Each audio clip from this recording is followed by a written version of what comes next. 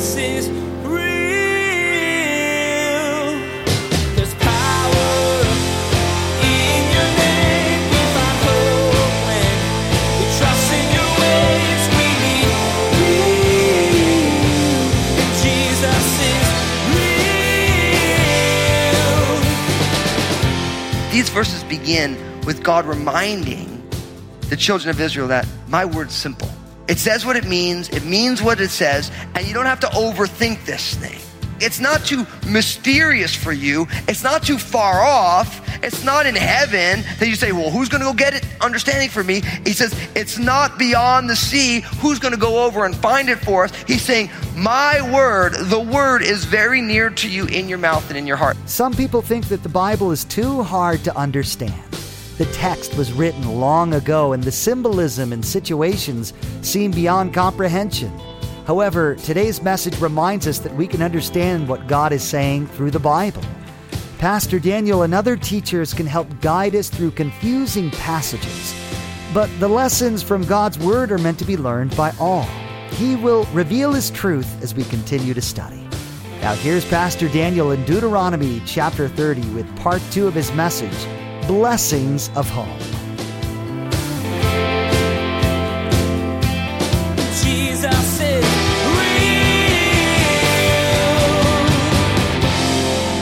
I know some of you right now, you feel like you are so far, that you've been on a journey and you are just way away. And this is for you, that if you turn to the Lord, He will be moved with compassion for you, because He's a compassionate God. He wants you to be home, just the way He wants the children of Israel in the promised land. He has chosen them, a place for them.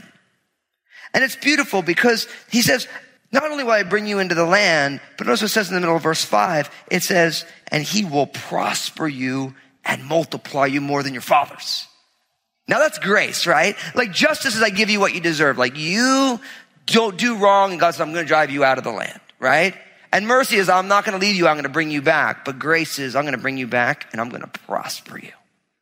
I'm going to bless you in where I've called you.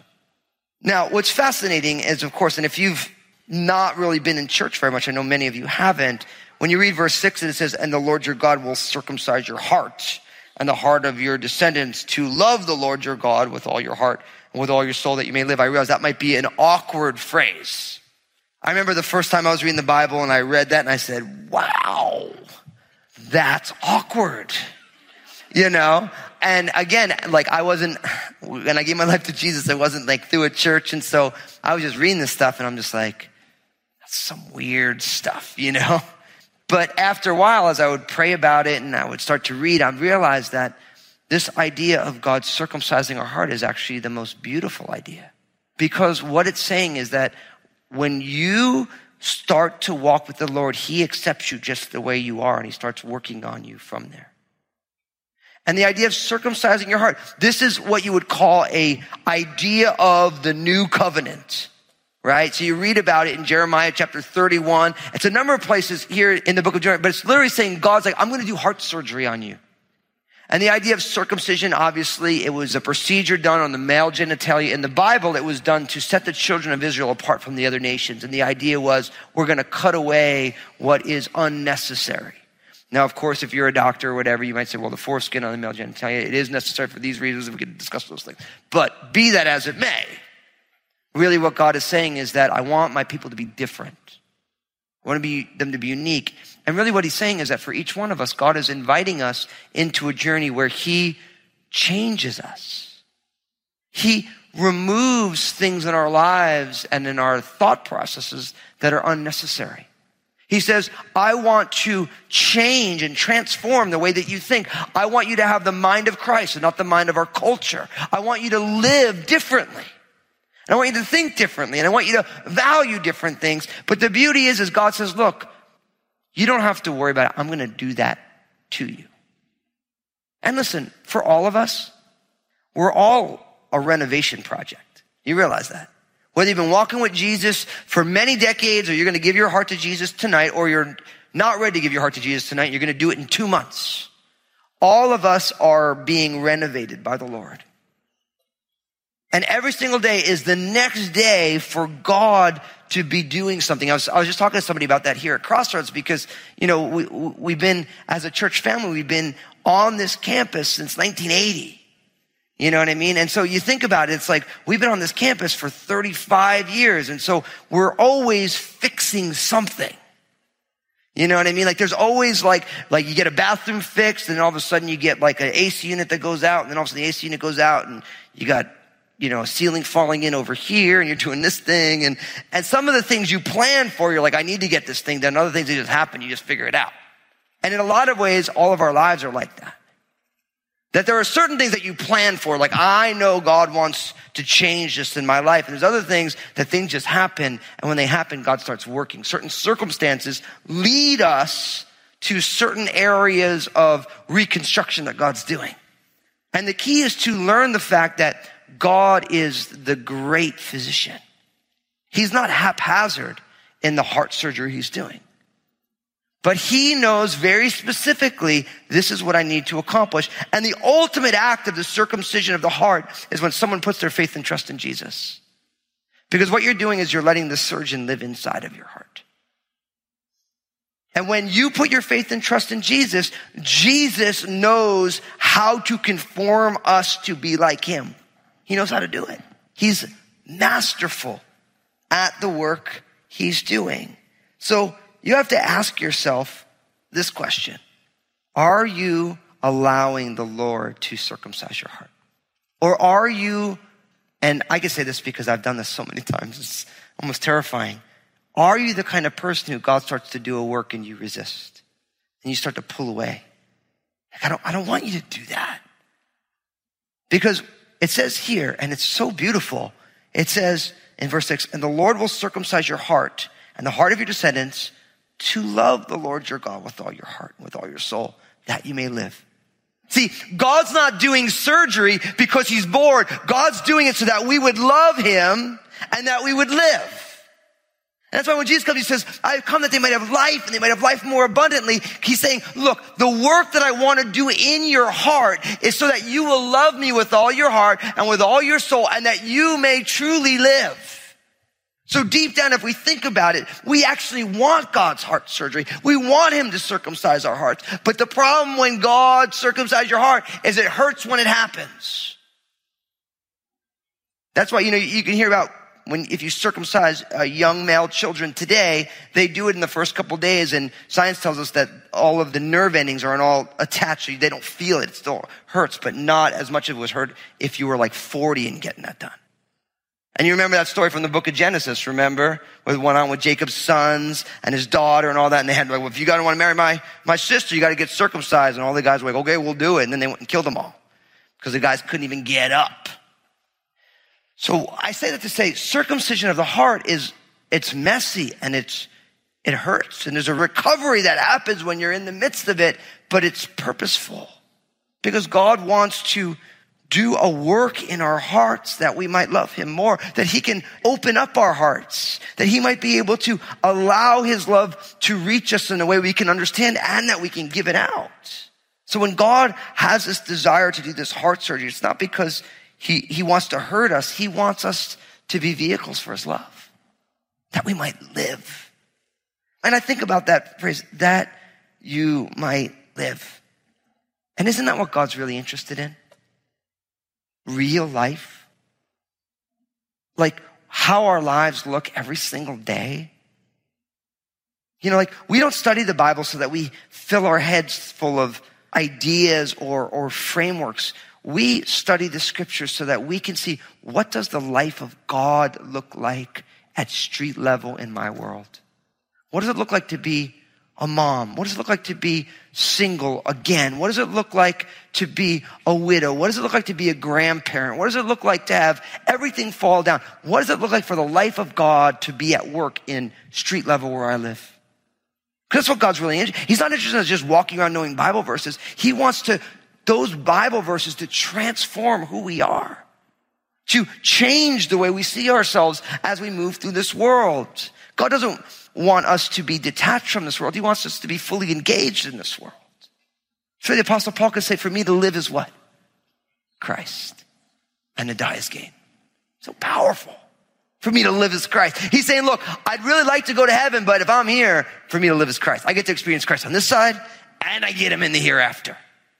It'll even be better. And so the idea is like, if I stay, there's fruit for my labor. He's like, if I'm here, and the Apostle Paul's life was kind of crazy if you think about it, wasn't it? I mean, he had all sorts of issues. But he's like, for me to live as Christ. What does it look like for you to allow the circumstances of your life to be God's story? Because I think what we do is we have a tendency to do a really good job of taking the good things, like that's God, and the things that are hard and being like, that ain't God. When really, maybe what it is the things that aren't good is the dirty work of changing and transforming your heart. But we want to divorce the two, and I think Satan loves it when we do, because we don't see this is God's way of making me love him more. Because when I love God, I am it's my truest self, who I really am.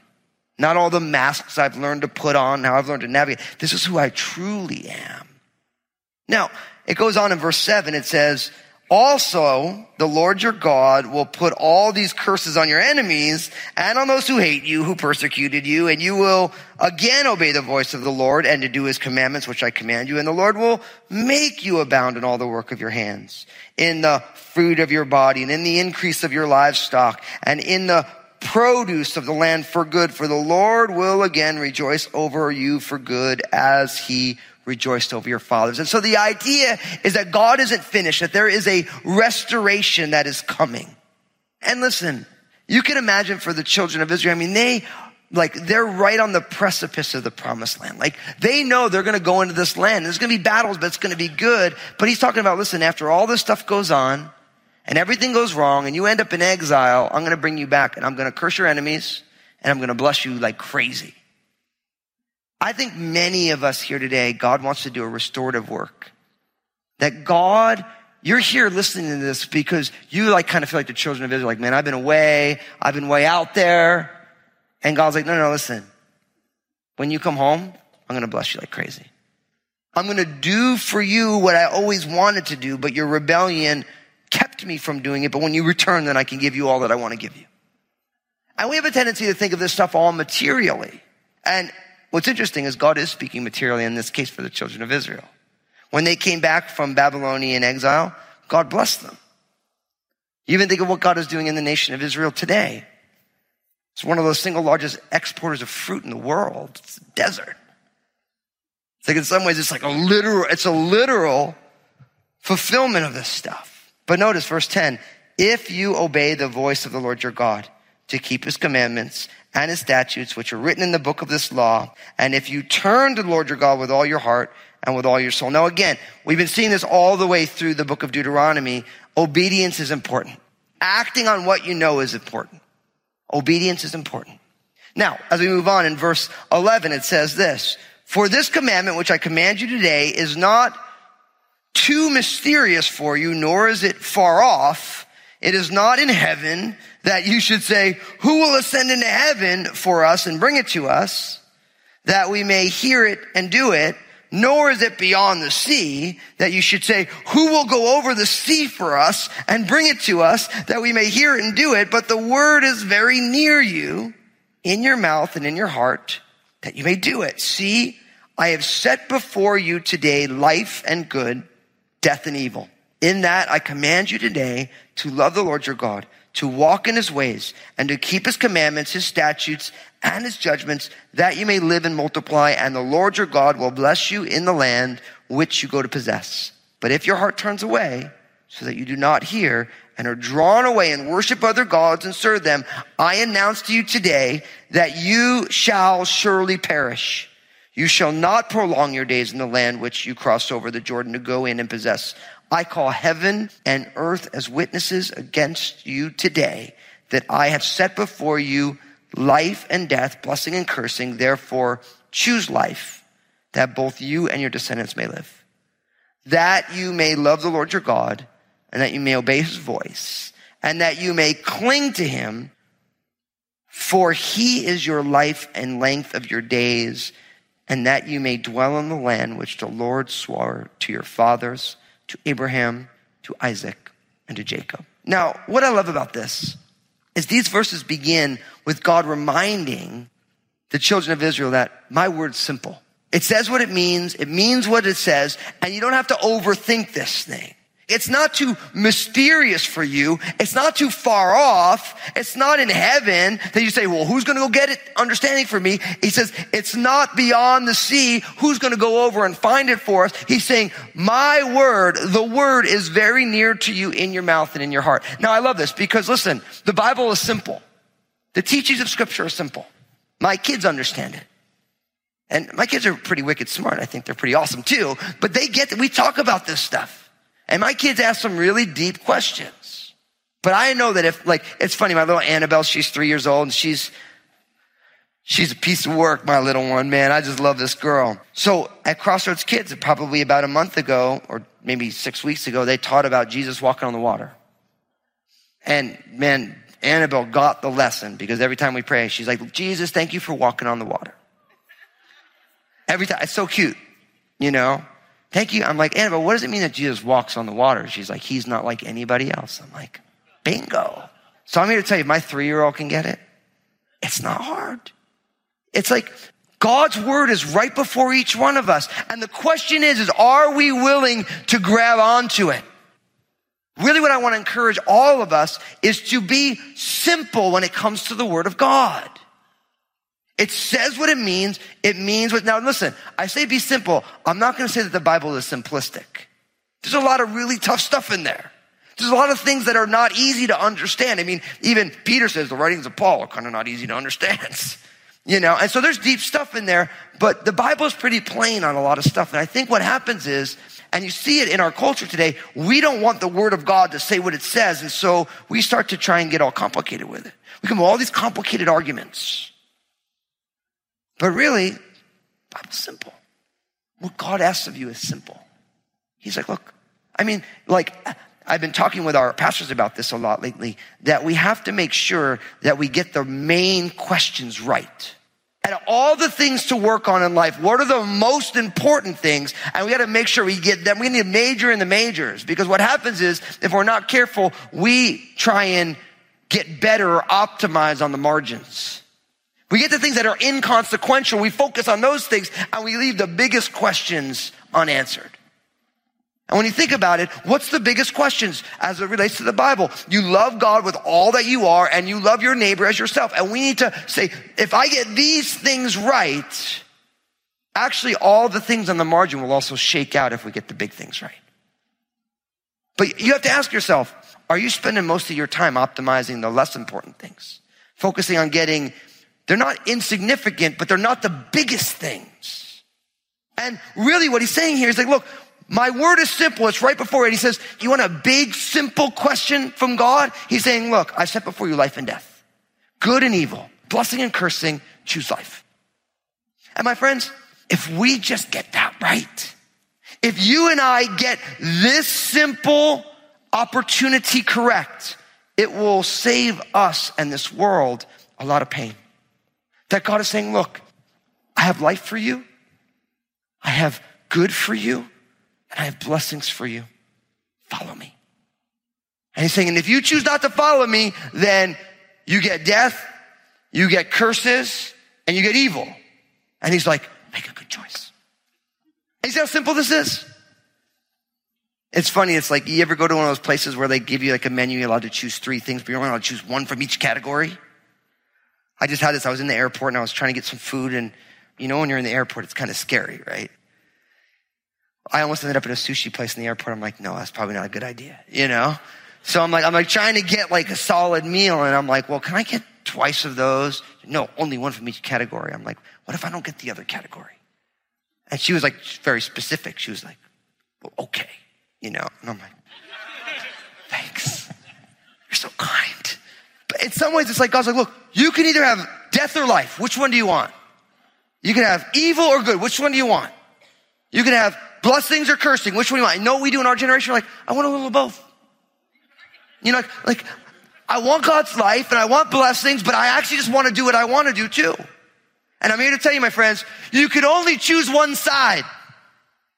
I know you're trying to figure out like how you get the gray area. We can get a little bit of both on there, but it's not an all-you-can-eat Chinese buffet as much as we like those things.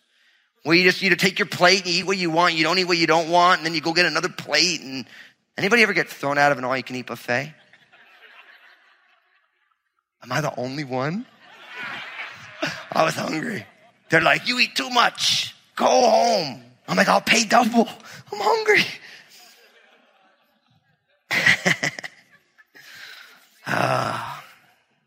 It said all you can eat, man. I mean, say all we want you to eat, it's like, anyway, that's another story, But to get back to my point, God wants to give you life, and God wants to give you blessings, and God wants to do good by you.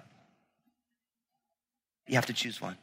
And really, when you look at all this entire thing it's your choice.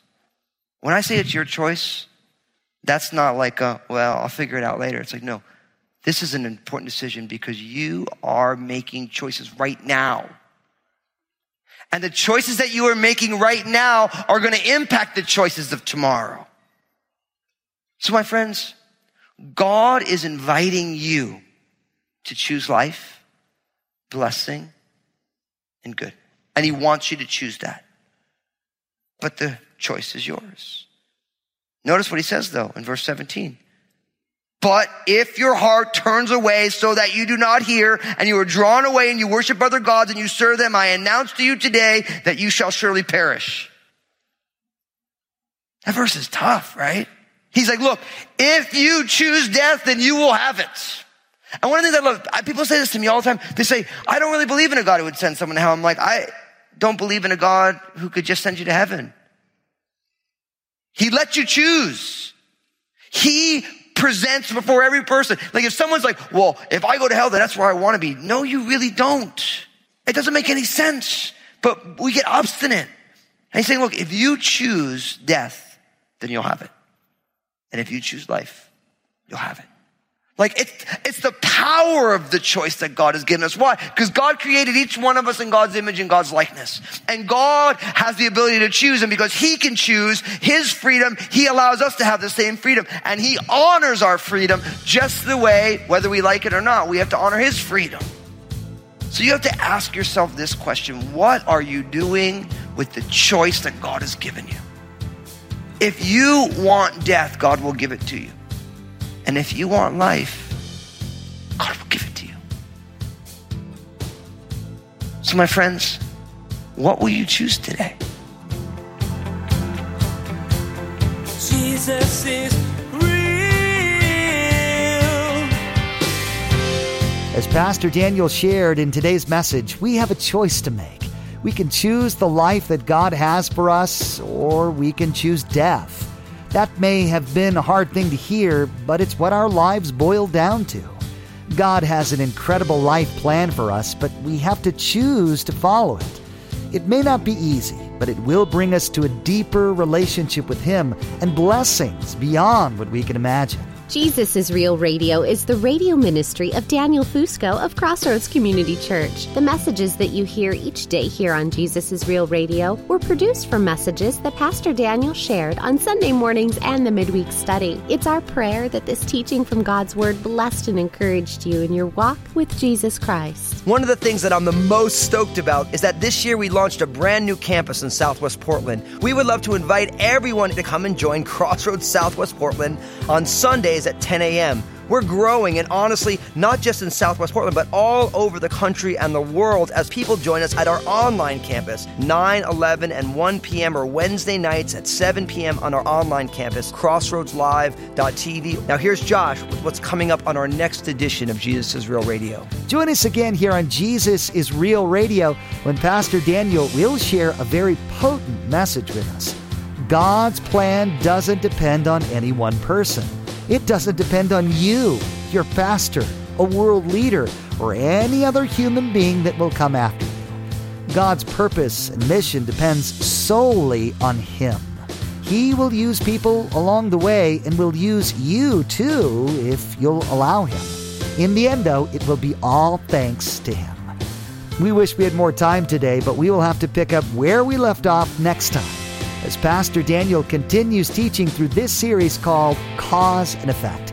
That's next time on Jesus is Real Radio.